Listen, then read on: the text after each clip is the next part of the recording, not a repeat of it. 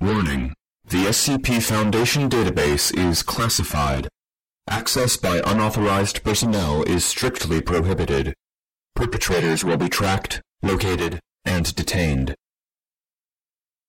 Item Number SCP-067 Object Class Safe Special Containment Procedures When not in use or the subject of study, SCP-067 is to be stored in its felt-lined wooden box.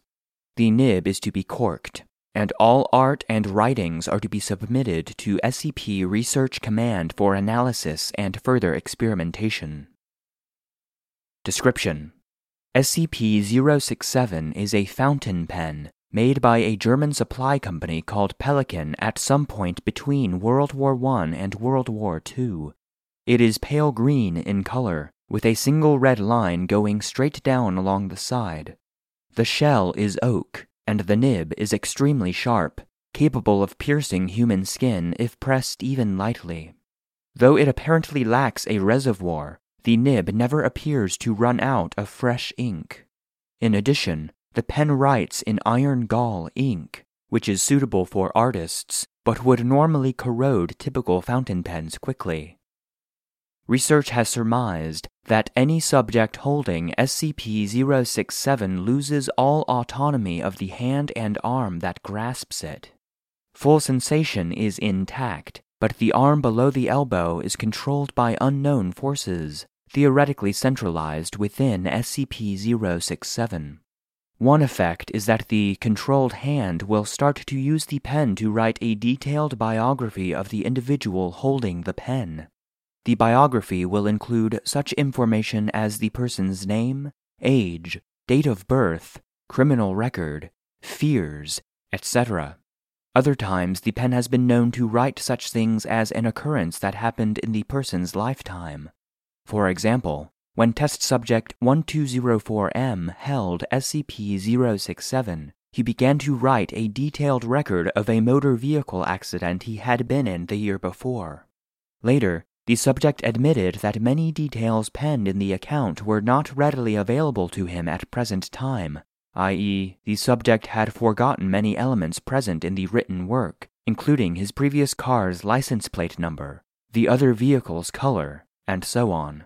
The subject stated that his memory of the event was so fresh in his mind during the transcription that he could taste the blood in his mouth.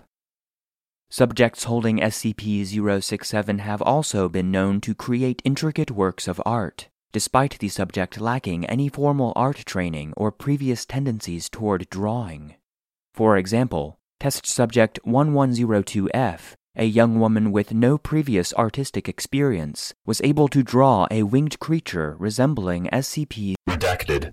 Described by researchers present as data expunged. When subjects are asked to explain what happens when they hold SCP-067, the typical response is that the subject freely relinquishes control of their appendage to SCP-067 so that it may complete its work unimpeded. See Quoted Response 01. Despite being instructed to not draw or write, subjects describe feelings of empathy, admiration, and cooperation with SCP-067 that coerces them toward a will not their own. Quoted Response 01. I don't really know how to explain it. It just kind of happened. When I picked up the pen, it seemed as if my hand wasn't my own anymore. I knew I could move it if I wanted to, but I chose not to because I loved the picture I was drawing. It was like my hand had life. Suddenly, my hand stopped, and I realized I had complete control over my hand again, and I put the pen back down. I looked at the drawing and saw how beautiful it was. I guess the pen decided it was done, and was finished with me. Tests and Experiments. On Date redacted. 2000, Redacted. a test was done to see how the pen affected living creatures other than humans. Experiment 001.